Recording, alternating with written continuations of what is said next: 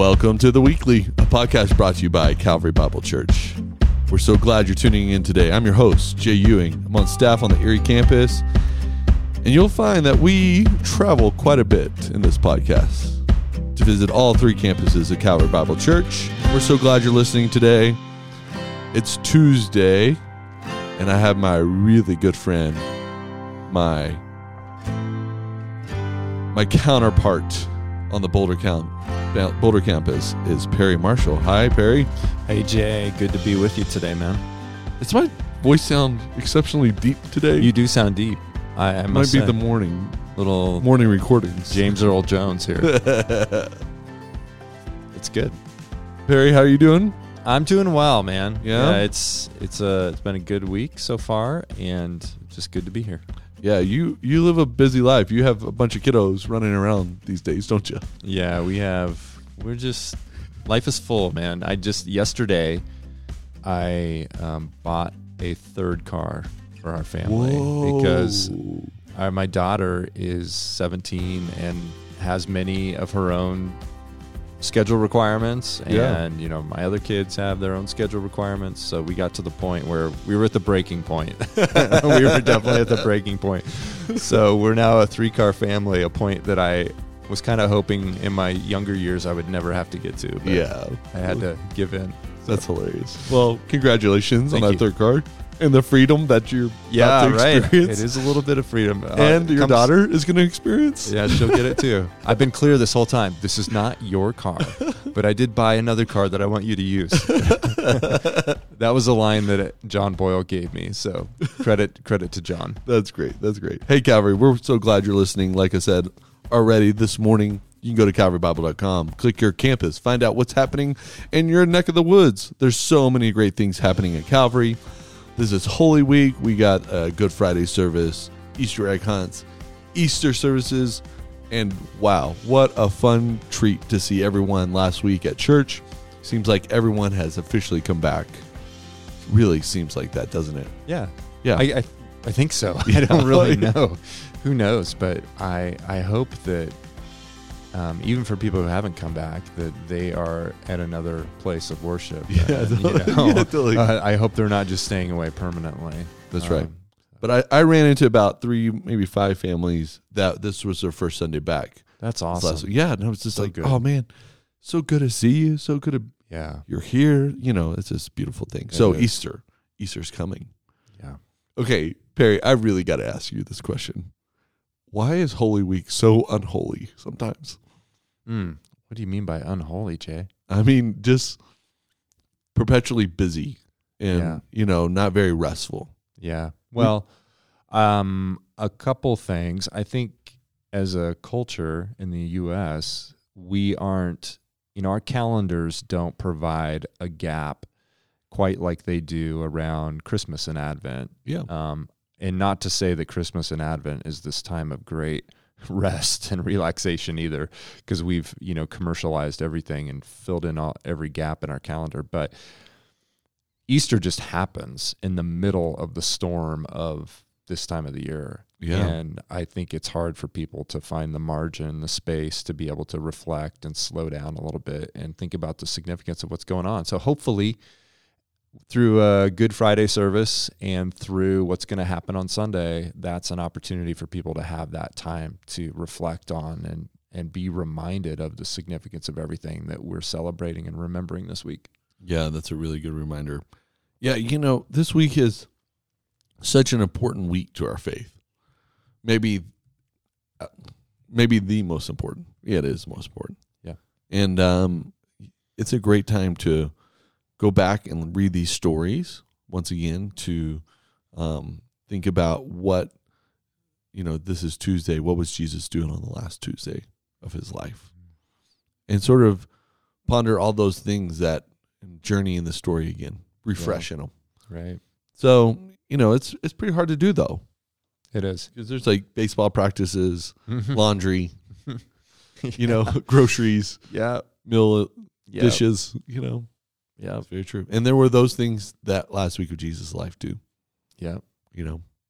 Yeah, it seems like you have to make a decision that you are going to, no matter what, slow down, take some space in your, carve out some space in your schedule this week to think about those things. Otherwise, you're just not going to have time. Most people are not going to have time to really give it its due in your own heart and mind. Yeah, that's right. That's right. So make some space this week. Pause, especially maybe Saturday. May already set your calendar up so that you can read some of these stories, prayerfully consider what the Easter implications are for you this year. Yeah, that's great. Okay, so you were up online. You were in Boulder campus. We're in James 3. What do you find? I keep asking this every week, but we have different guests every week. How have you found reading James? What are some of the things that really stick out to you as you've read and studied James that would be helpful for us? Yeah, I think overall, for me, the thing that I keep coming back to is the idea of wisdom. This is like wisdom unleashed in our lives.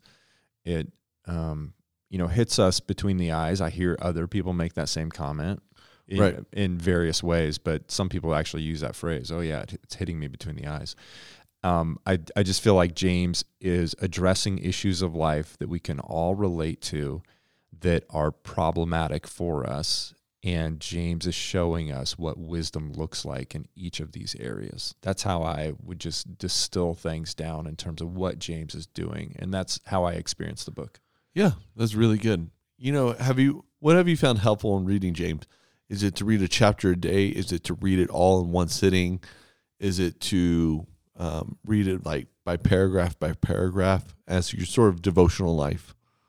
Yeah, and just truth be told, I haven't spent a lot of devotional time in the book since we've been in it. I kind of have a different set of habits that I do for my more devotional reading. Yeah. But I've been through the book a number of times. I have the great advantage of having had a class in seminary on this book and having preached other passages in other places and times out of this book. So there's some things that are familiar, but like everything in God's Word, even if I've been through something a dozen times, I find things that are fresh and new, insights that I never caught before. And that same experience is happening again as I go through the book. I'm seeing things that I never saw before. And it's one thing to read a passage. It's another thing to prepare to teach or preach on a passage. Yeah. Like you see layer upon layer upon layer, like, the proverbial onion that people talk about, peeling back the layers on it. It's like that with God's Word, and James is certainly no exception to that. I just find new things, new challenges, new questions come to mind too. Like, what is James getting at? What is he looking for? And in this particular passage, one of the greatest questions that I was wrestling with and preparing to preach is, where's the redemptive thread in this whole passage? Because it just seems like discouraging, negative, and just difficult to get through. So that's that question of, man, where do I see the gospel in here? Yeah. And where did you find that? Well, I kind of had to step back from the immediate verses and passages and phrases in verses 1 through 12. And I think you can see it, though. But I'll finish my train of thought originally. I stepped back and looked at it in terms of the big picture of how James's words fit in other places where we see the Bible talking about our speech. So that's one of the things I did. Another thing, though, if you look closely, I think you can see some redemptive ideas and redemptive little clues that James is getting at here. And I get this from actually Zach pointed this out, how you have the idea in the early part of this passage of the bit in a horse's mouth and the rudder on a ship. And these are positive images, really, of it. James is making the point about how this little small part of our body can control the rest of the body. And you see that in a positive light, that the tongue has great power, just in general. And it can be a power for great influence, really positive influence in people's lives. And so that's one of the things that can be really redemptive about it. And James talks about this perfect person who never stumbles in what he says. And he mentions it as a conditional kind of thing. If somebody could do this, then they would be a perfect man. And I think I can't help but read that and just think of, well, there's only one perfect man. Mm-hmm. And that's, certainly where I see a redemptive message coming through in the midst of this passage. Totally. And James lived with that perfect man. Yeah. Right. He saw how he used his tongue. Yeah, exactly. He saw how that tongue was actually controlled. Mm-hmm. The bit and the rudder were controlling that man. Yeah. Yeah. In some positive ways. Right. Yeah. It's really interesting. What have you taken away thinking about James being the brother of Jesus? How have you, can you just imagine those days and those time frames? And, we were just in my men's study. This is sort of a tangent, but we were in men's study and we were talking about the time that Jesus preached in his hometown in Nazareth. And Isaiah 61 came to the scroll. Yeah. And the town wanted to kill him. Like James was there. Yeah. At synagogue. Most likely. He's a younger brother of Jesus, so he's probably there. How incredible is that to think about James seeing these stories, hearing this language that his brother was using? Yeah, it is. It is pretty mind blowing, and it just, I think, in my mind, immediately raises a bunch of questions that I don't have answers to. Yeah, totally. You can't find in Scripture, but wondering what was it like to be in the house or be outside, and it's you and your brother, and your brother just so happens to be the Son of God. I can't imagine that, and it does raise so many questions that, someday, think of how incredible it would be to go up to James and to Jesus. I mean, I should just stop right there, but to go up to them and to talk about that, So what was it like if you were arguing? Like, what was it like to argue with the Son of God while you're growing up in the house? Yeah. How do you share a room with this guy? Yeah, totally. Yeah, I've heard there's another preacher who's nationally known, but he's raised the question of what would it take for your brother to convince you that he was the Son of God? And I'm just, thinking about that question, just it can, capture your mind and imagination for quite a while. Yeah, no doubt. So James uses quite a few metaphors here. About the tongue to explain the tongue. What metaphors really stuck out to you in your own sort of heart as you pondered this message? Yeah, well, certainly I see the bit, the bridle, the rudder, the spark. And I'm just going to get to that. No, you're good.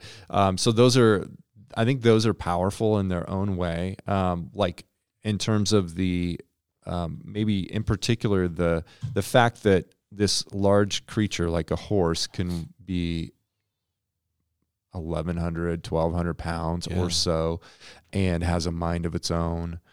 And yet this little bit in the mouth can control it. And, in the rudder, like James says here, look at the ships, though they're so large and are driven by strong winds. And if you've been out on the ocean, like how powerful those winds and waves can be. But yet this small little rudder can guide it, which I think those are powerful in their own way. But like you said, the fire, that to me is the most powerful one. And maybe it's because I'm just so familiar with the damage of the tongue, because I've either been around that damage or I've been on the receiving end of some of that damage.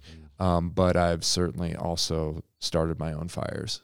And it is just such an apt analogy to the damage that words can do and an untamed tongue can do in somebody's life. And then you just throw on top of that the fact that we've had this tragedy in our own area with the Marshall Fire, and having had the opportunity to volunteer one day with Samaritan's Purse and some other staff here, and that experience of sifting through those ashes, just shows you, man, this is the devastation of a fire.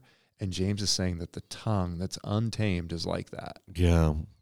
That really stuck in my mind. So no doubt. That's really good, Perry. You also mentioned that, which was really appropriate for the week.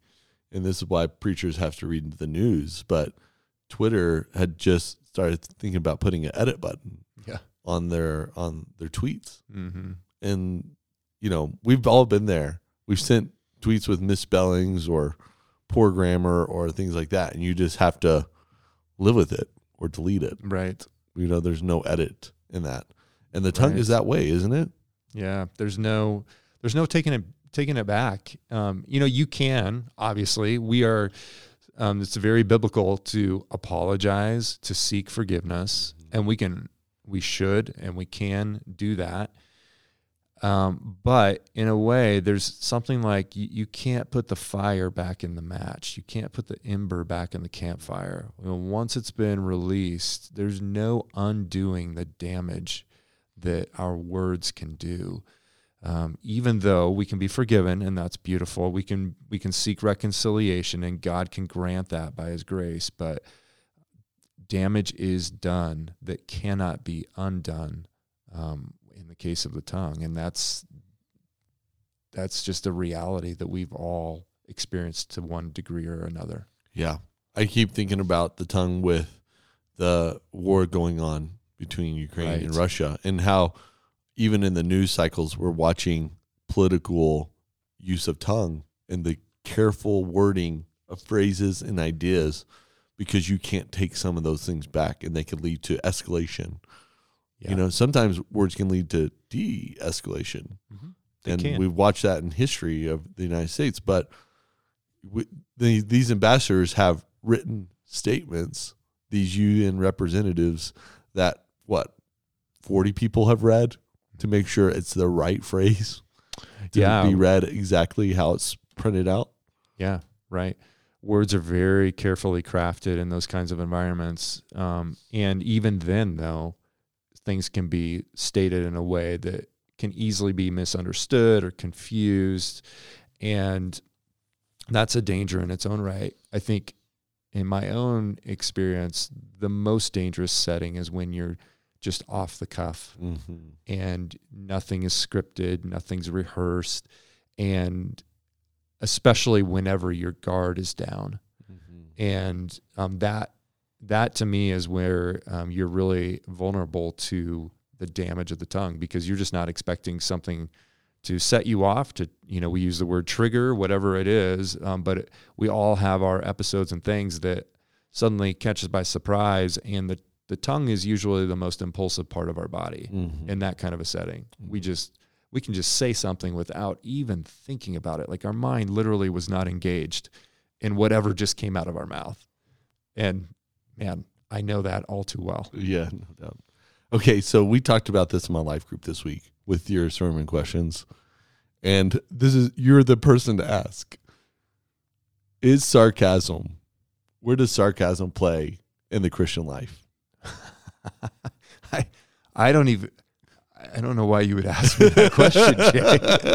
If you've been around, Perry, more than 5 minutes. Thank you.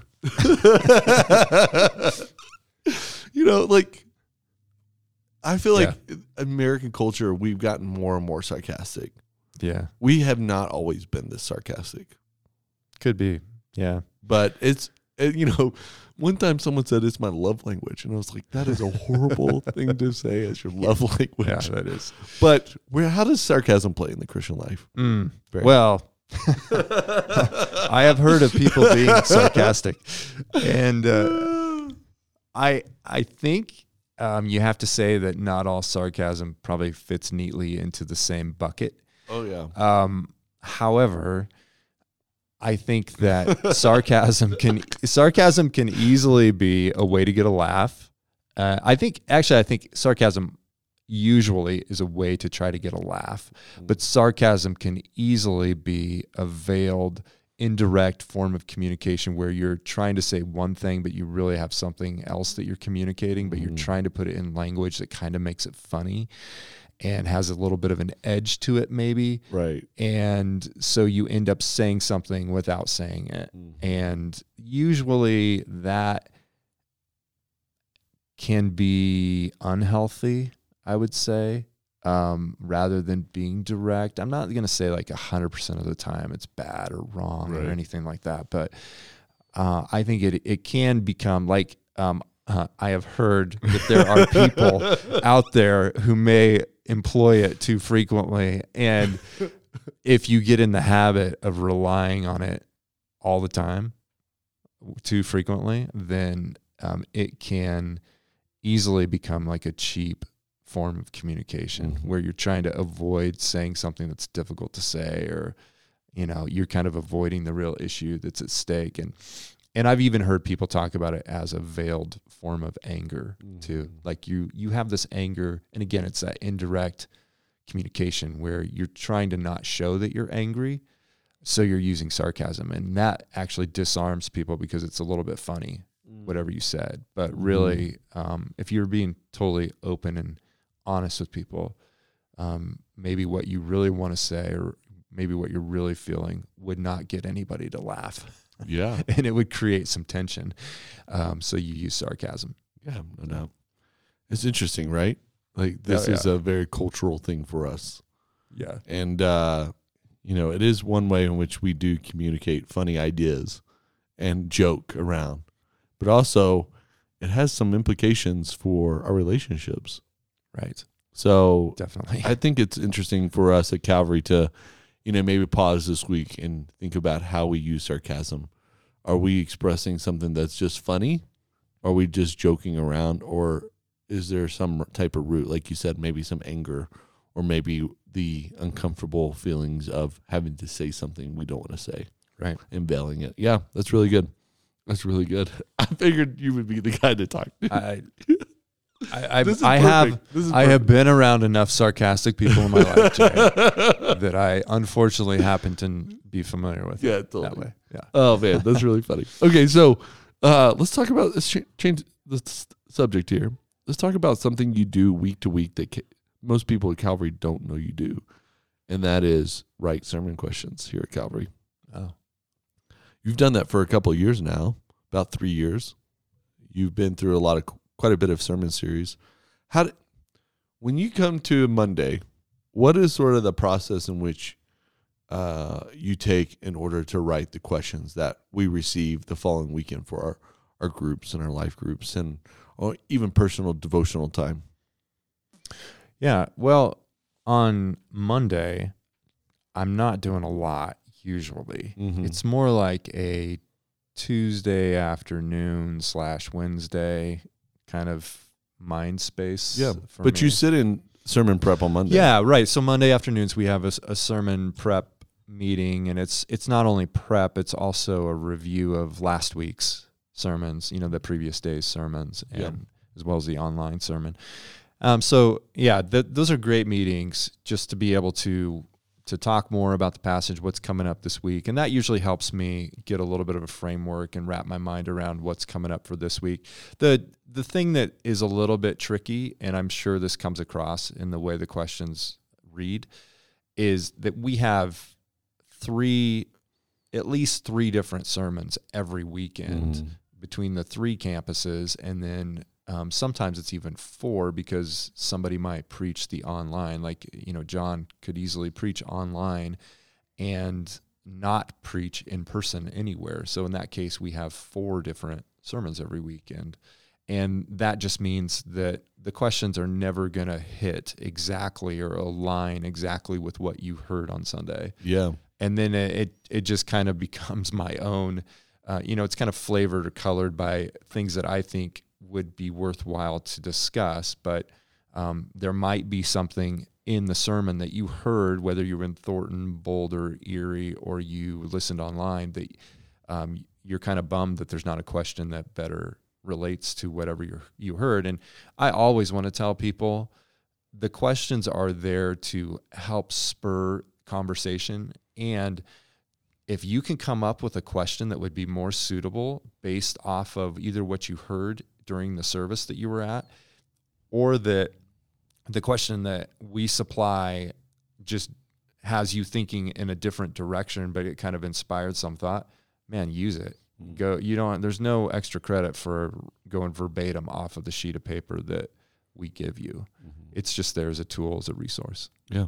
But someone could actually study God's word in the passage in which Calvary has been at by those sermon questions, because they are, they're they're sort of guides to the text, Right. more than guides to what the preacher said. Yeah. Right. They end up that way. Yeah. Yeah. Which I think is great because, we want to be, this is a very churchy word, but Berean. We want to be people who examine the scriptures Right. and don't just take the preacher's word at it, of it. So, Yeah. I'm super thankful for you. Those questions show definitely your spiritual gift of curriculum writing and writing in a theological manner that's very relational. And it's fun because those have definitely raised the bar in my own life group. Oh, great. Praise God. Thanks. Appreciate it. Yeah, that's really cool to see sort of your work, hard work, because that's a grind. I can't imagine doing that year round every week. That's sort of on the back of your mind. Yeah. It's sort of like a preacher has to preach every week. There's always the next sermon. You always have the next questions. You're right. Yeah, right.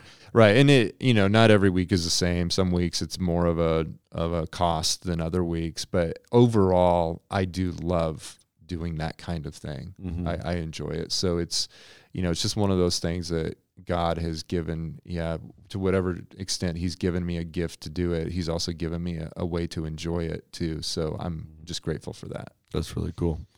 All right, Calvary, we're so thankful you're listening today. Hey, just a reminder, the book of the month that we are reading that you want to catch up on is Divine Conspiracy by Dallas Willard. Melissa and I are going to be sitting down later in the month, maybe actually early May, because Easter is crazy, and we're going to hit record on reading that book. Have you read that book? I have not. I've had, I've read segments that have been quoted, but I haven't actually sat down and read cover to cover. Man, I haven't read it in about 15 years, and I'm reading it right now. Yeah, fantastic book. I'm like, why haven't I picked this back up? Yeah. You know what I mean? It's one of those books. Yeah. It's sort of like J.I. Packer's Knowing God. Yeah, you just have to sort of read it every 2 years. Mm-hmm. Yep. Or Piper's, Piper has a book like that too. Yeah, he has a couple of books that are widely read Over and over again. Yeah. So, but we're reading Divine Conspiracy by Dallas Willard. Jump in. We would love to have you in that conversation in the coming weeks. All right, Calvary. Also go to calvarybible.com. Find out what's happening at your campus. Like always, we love hearing from you. You can always write me at The Weekly or at my personal email here at Calvary, as well as hit me up in the lobbies or when I'm around your campus and just chat. Let me know what your favorite part about The Weekly is. I love those conversations. Sometimes even at the Walgreens at 8:30 on Wednesday night when I'm picking up ice cream, someone hit me up at there listening to The Weekly. Nice. So it's really fun. That's fantastic. Well, Jay, you're gifted at this, and I'm just grateful that you're doing it for everybody's benefit. Yeah, man. Thanks, Perry. Yeah. Thanks for sitting down today. And also, we will see you this week, Holy Week, praying for this week. May it be just a spiritual week where you're spiritually refreshed. And the story, this amazing story of God laying down his life for us. All right. Bye, Calvary.